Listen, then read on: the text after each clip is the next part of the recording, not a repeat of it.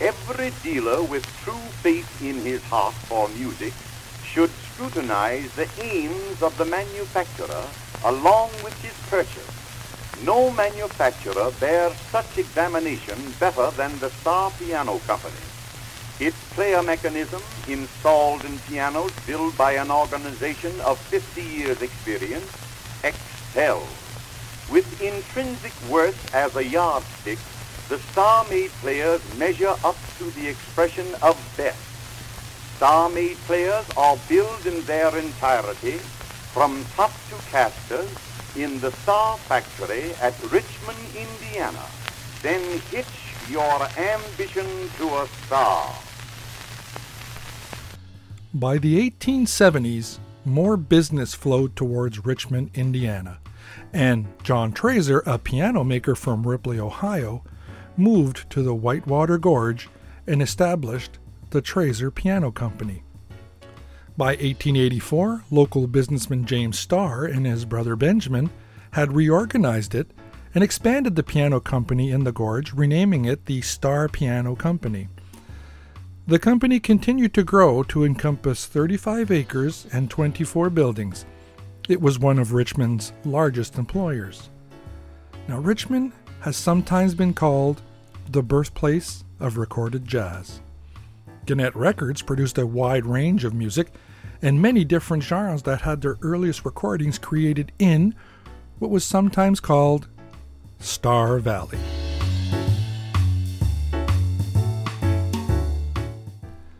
Welcome to Dead Wax 78. I'm your host, Sean, and this is the podcast where we're going to talk about that old-timey music and old-time companies that made that music. This episode is called Starr Gennett and the Birthplace of Recorded Jazz. George Trazer and Milo J. Chase started the Trazer Pianoforte Company in a building near the Ohio River in Ripley, Ohio, with Chase as the president and manager. In 1872, the company moved to Richmond, Indiana, after receiving financial help from James Starr and Richard Jackson, both residents of Richmond. When Trazer retired 6 years later, the company was renamed Chase Piano Company. Starr became the president, and Jackson the secretary-treasurer. In 1880s, Chase moved to Grand Rapids to establish his own piano company, leaving the Richmond operation to be named James Starr and Company, with James Starr, of course, as the president. One of the retailers that sold Starr pianos was the Jesse French Piano and Organ Company in St. Louis. Two employees of that company, John Lumsden and his son-in-law Henry Gennett, pursued a merger with Starr in 1892, which took place that following year. Lumsden and Gennett owned half the company after that, and after Lumsden died and James Starr retired, Gennett became president, and by 1900, control of the company had passed from the Starr family to the Gennetts, Henry, and his sons Harry, Clarence, and Fred. Soon after the turn of the century, Starr Piano began manufacturing phonographs along with pianos and player pianos. And before long, they decided to start recording the discs to be played on those phonographs. By the early 1920s, a separate division was established, Gennett Records, named for the family that now controlled the company. Unable to record the large orchestral, opera, and classics that many other record companies were making, the small Gennett had to concentrate on smaller organizations and genres of music deemed beneath the big labels. Consequently, throughout the early and mid-1920s, a stream of artists came to Richmond, including future legends like Louis Armstrong, Jelly Roll Morton, Gene Autry, and Hoagy Carmichael, as well as many others who recorded their earliest records in Starr Valley. Here's part 1, Jelly Roll Morton, Kansas City Stomp on Gennett, 1923.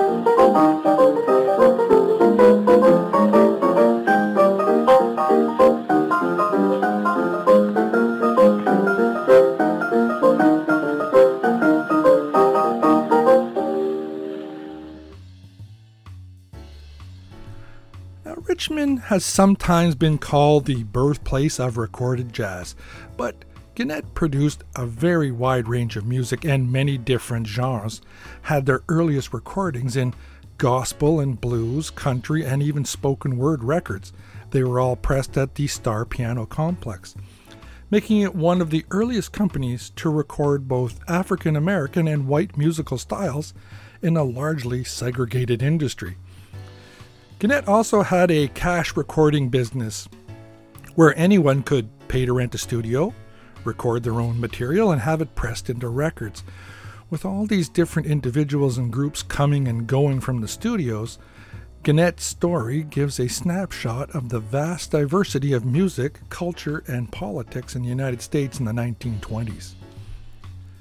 In the early 1920s, the studio was 125 feet long, 30 feet wide, with a control room separated by a double pane of glass for soundproofing. A rug was placed on the floor, and drapes and towels were hung on the walls. Gennett issued a few early electrically recorded masters recorded in the Autograph Studios in Chicago in 1925. But these recordings were exceptionally crude, and like many other Autograph issues, can be easily mistaken for acoustic masters. Gennett began serious electrical recordings in March 1926, using a process licensed from General Electric, which was found to be unsatisfactory. Although the quality of the recordings taken by the General Electric process was quite good, there were many customer complaints about the poor wear characteristics of the electric process records. The composition of the Gennett's biscuit was of insufficient hardness to withstand the increased wear that resulted when new recordings, with their greatly increased frequency range, were being played on old obsolete phonographs with a mica diaphragm reproducer. The company discontinued recording by this process in August 1926, and they did not return to electrical recording until February 1927, after signing a new agreement to license the RCA photophone recording process. The company also introduced an improved record biscuit, which was adequate to the demands imposed by electrical recording process. The improved records were identified by a newly designed black label touting the new Electrobeam process. Here's part 2, John Hammond, Little Birdie, with the new Electrobeam Gennett.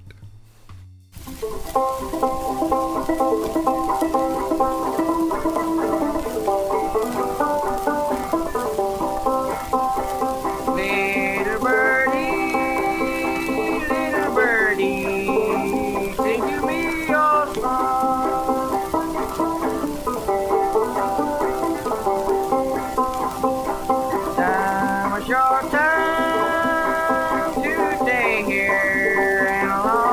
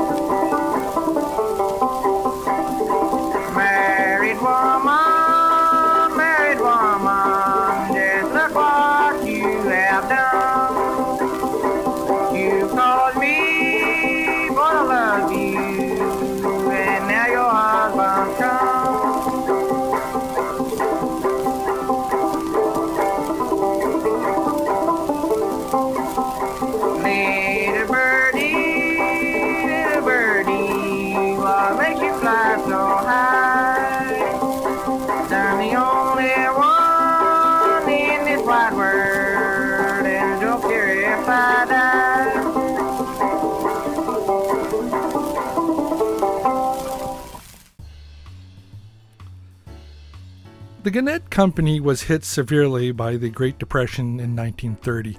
It cut back on record recordings and production until halting activities altogether in 1934.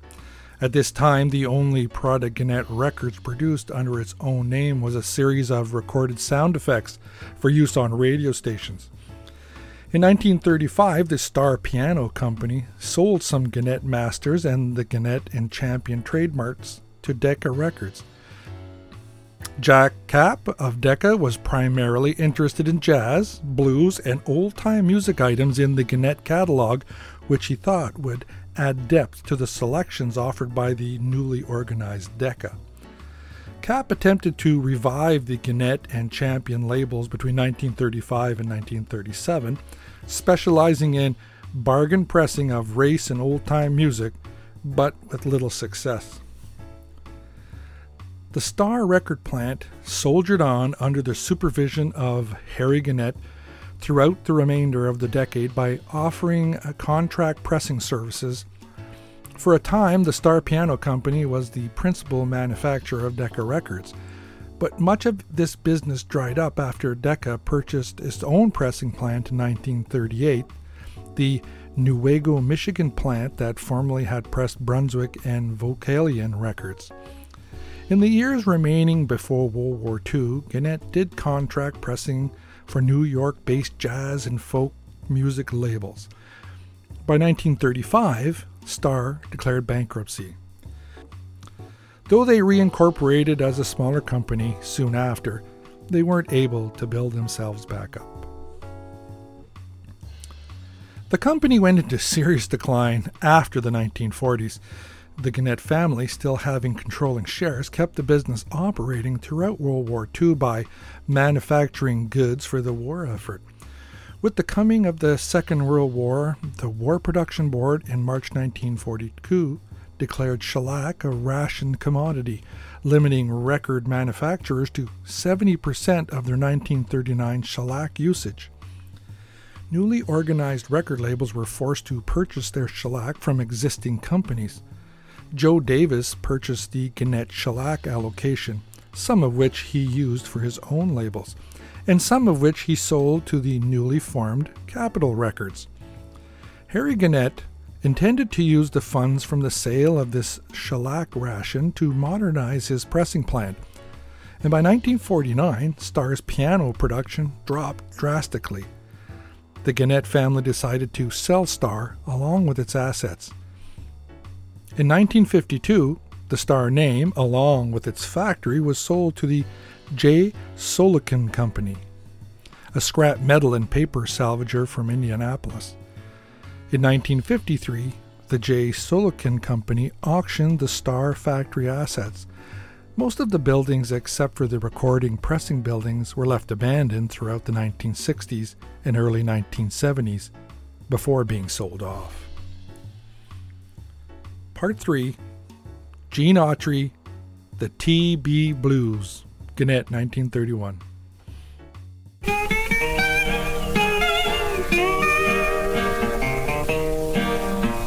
My good gal is trying to make a fool out of me.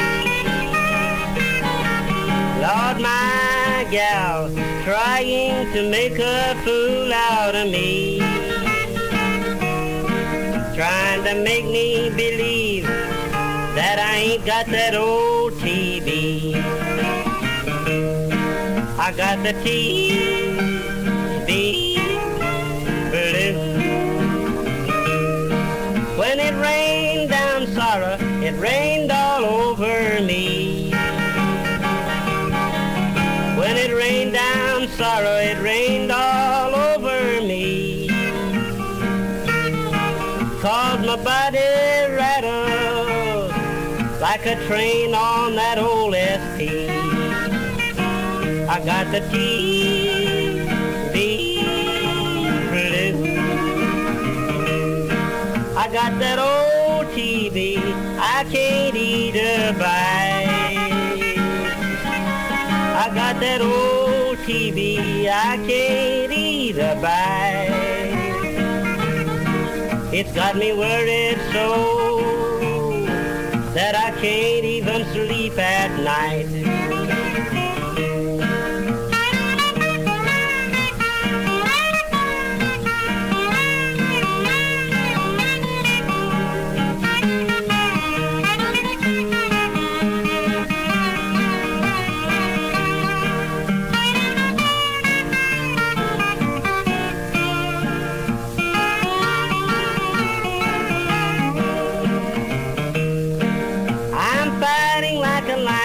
It looks like I'm going to lose. Lord, I'm fighting like a lion. It looks like I'm going to lose. 'Cause there ain't nobody ever whipped the TB blues.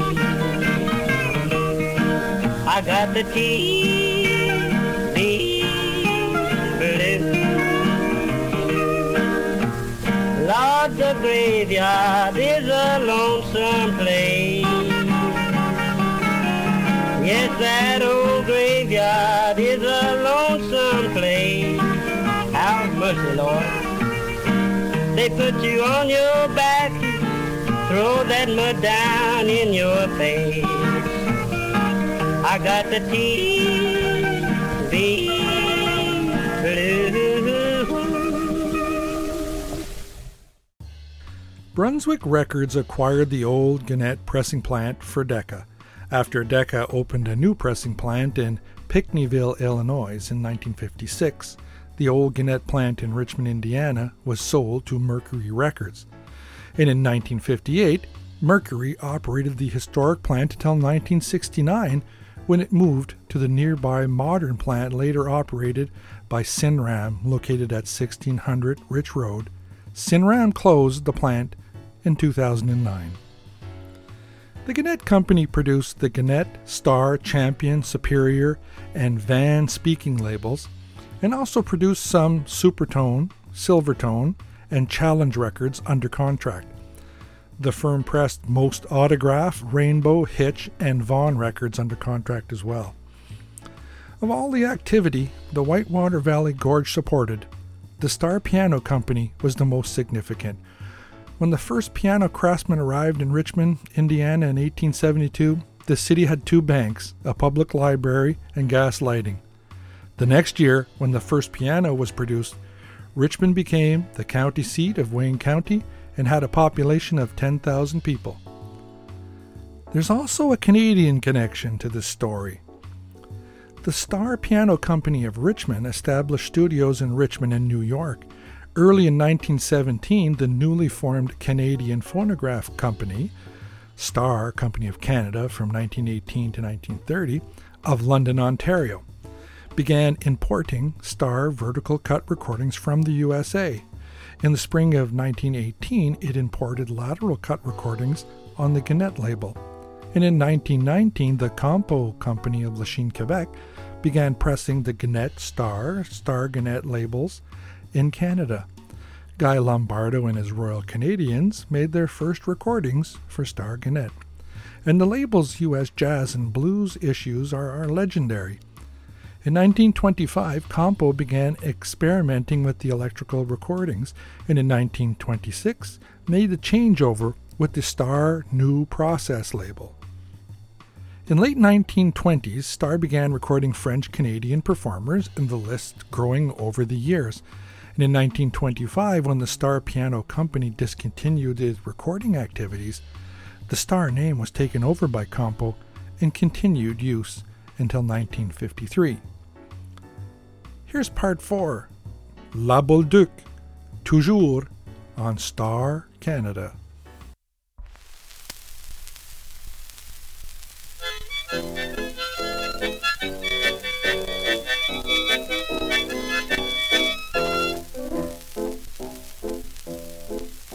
viens-tu avec moi son père au volet à Saint-Hubert? Va donc atteler ta jument, puis au volet voir l'air sang. Mais regarde-moi donc, petit noir, t'as mis ta chemise à l'envers. Il y a un trou dedans qui est aussi grand que l'air sang. M'a changé de nom, petit Jean, puis m'a appelé l'air sang. Petit rouge l'air sang, petit gus l'air sang, petit pit l'air sang. Moi je trouve ça du bon sang. C'est les culottes l'air sang, les pyjamas l'air sang, brassière l'air sang, vestiaire l'air sang. Tout le monde parle de l'air sang.